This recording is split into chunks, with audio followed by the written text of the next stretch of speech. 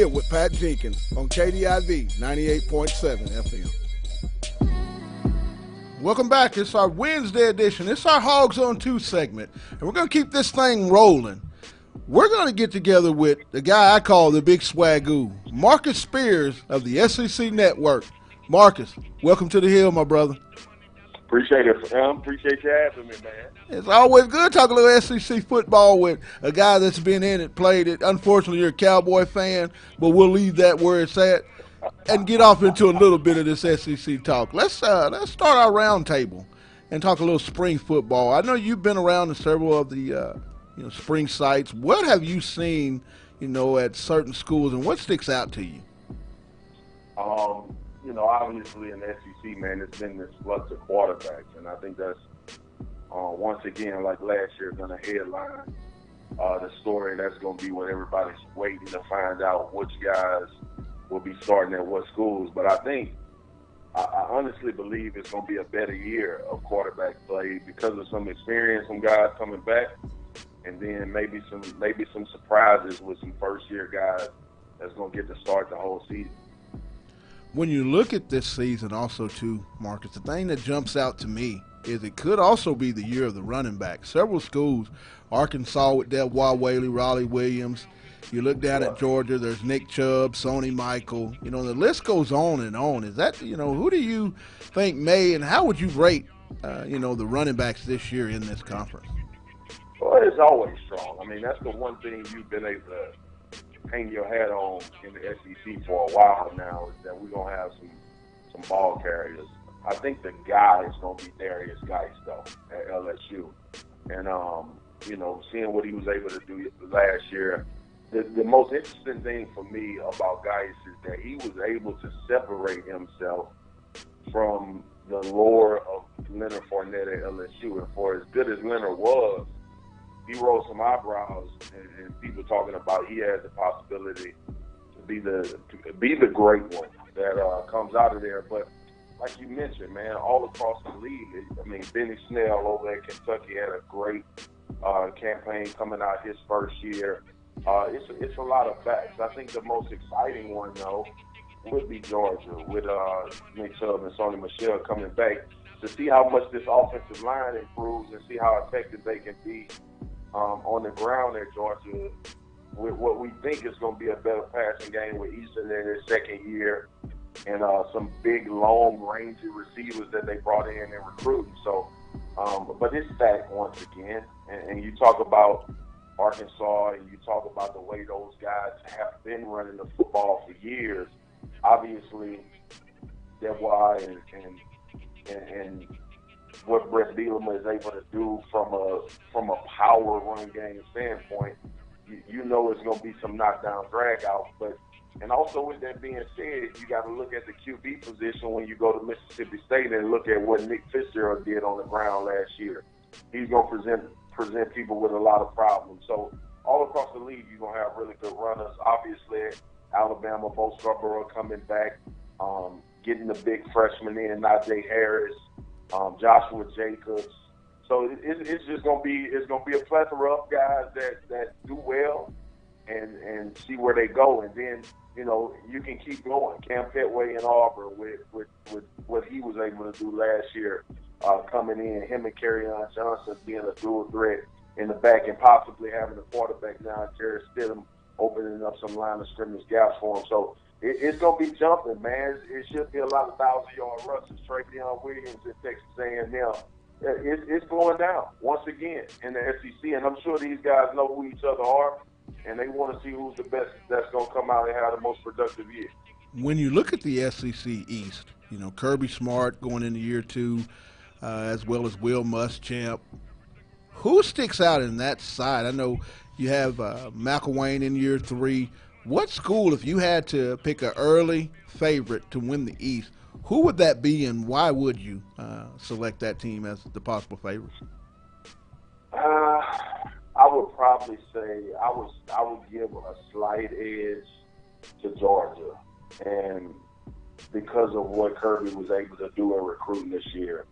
But with that being said, also the guys that he has coming back. Look, the ultimate question was, this was seven or 8 win team last year. I can't remember right off my head, but they had some experience issues. And I think now with a year in this system with Jacob Eason, I think with Kirby Smart being able to do a full off-season of recruiting and not having to go back and forward, worrying about a national championship, and we see how that paid off. They finished number 3 in the country. I think I give Georgia the slight edge. Now, all of that hinges on how well will they do up front. The offensive line was their Achilles heel last year, and if it's not, you got to think with those runners and Jacob Eason at quarterback, Ivy Nauta, who I think is going to be the best tight end in the conference this year, they should be able to make some major noise in the East, and it may be finally the year that Georgia delivers on the goods. When you look over into the West, I'm kind of tilting the needle toward Auburn with what they have coming back and at the quarterback spot with Jared Stidham, stepping in to take those reps and kind of be that leader. Also, too, you look at Alabama. We all know when you speak Alabama, you speak Alabama Crimson Tide defense. Where do you see that defense with what they lost, that's heading on with Jonathan Allen, Williams, and those guys heading to the draft? Where do things shake out in the West, in your opinion? Well, we've been saying that for the last 10 years, feel like now, about what Alabama lost on defense. But, look, it's a different animal over there. And until somebody supplant them, I learned my lesson thinking Auburn was going to be the team to beat a year ago or 2 years ago. I just went and spent some time in Tuscaloosa. They look as good as everybody. I mean, they big, physical. Obviously, you think about the guys that they lost. Obviously, they recruited well. Alabama is going to come down to how well freshmen in key positions do. The Dylan Moses is who's stepping in at middle linebacker, which is such a huge responsibility to play in a Nick Saban and Jim McPruitt defense. The depth of the defensive line isn't there when you talk about name recognition, but there's some full-on football players. I think Deshaun Hand, if the switch goes off for him, he can be a special player. Deron Payne probably going to be one of the best D tackles in the conference this year. He is an impressive young man. I mean, it just for the way he moves his body at his size, and obviously his strength has been well documented. And then offensively, the whole talk was Jalen Hurts being able to be a downfield passer, and being there at the spring, he looked good. He looked better at what he was doing. And then this freshman, man, Tua, I'm not going to even attempt his last name until we get the season started. But he made some throws when me and myself and Greg McElroy were out there, and it was eyebrow raising.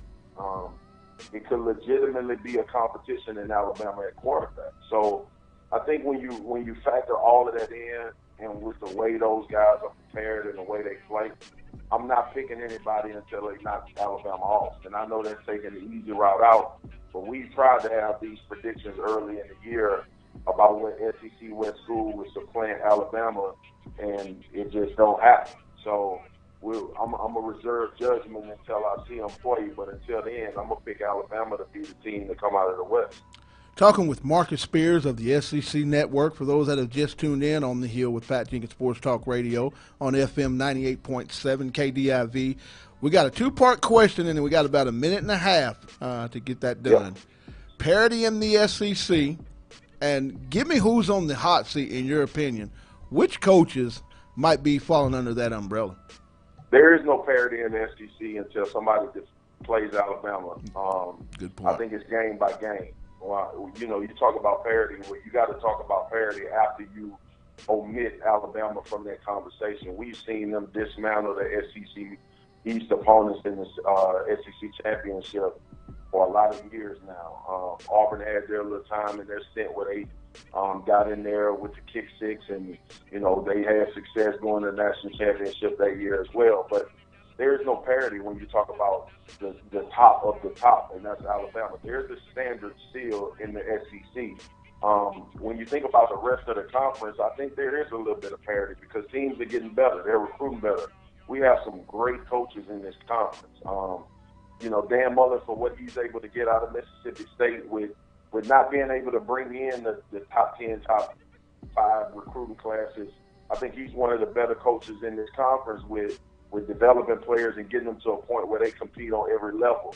But all across the league, you look at LSU and their change with Orgeron and having Matt Canada in, that offensive coordinator, David Aranda, who did a tremendous job last year in the SEC West.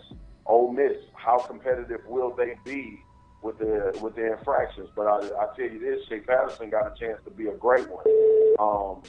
The wide receiving core at Ole Miss, they showed up and showed out during the spring game. So it's parity when you talk about talent. Now, when you talk about talent, when you talk about how many players on each roster, you look at A&M, you look at teams in the West, it's a lot of parity in the players and how many stars they had coming out of high school. But when you turn on the film from last year, there's no parity against Alabama just yet. And the closest was LSU, and that's a 10-0 victory in which they gave up 0 points on defense. Everybody talks about how close the game was.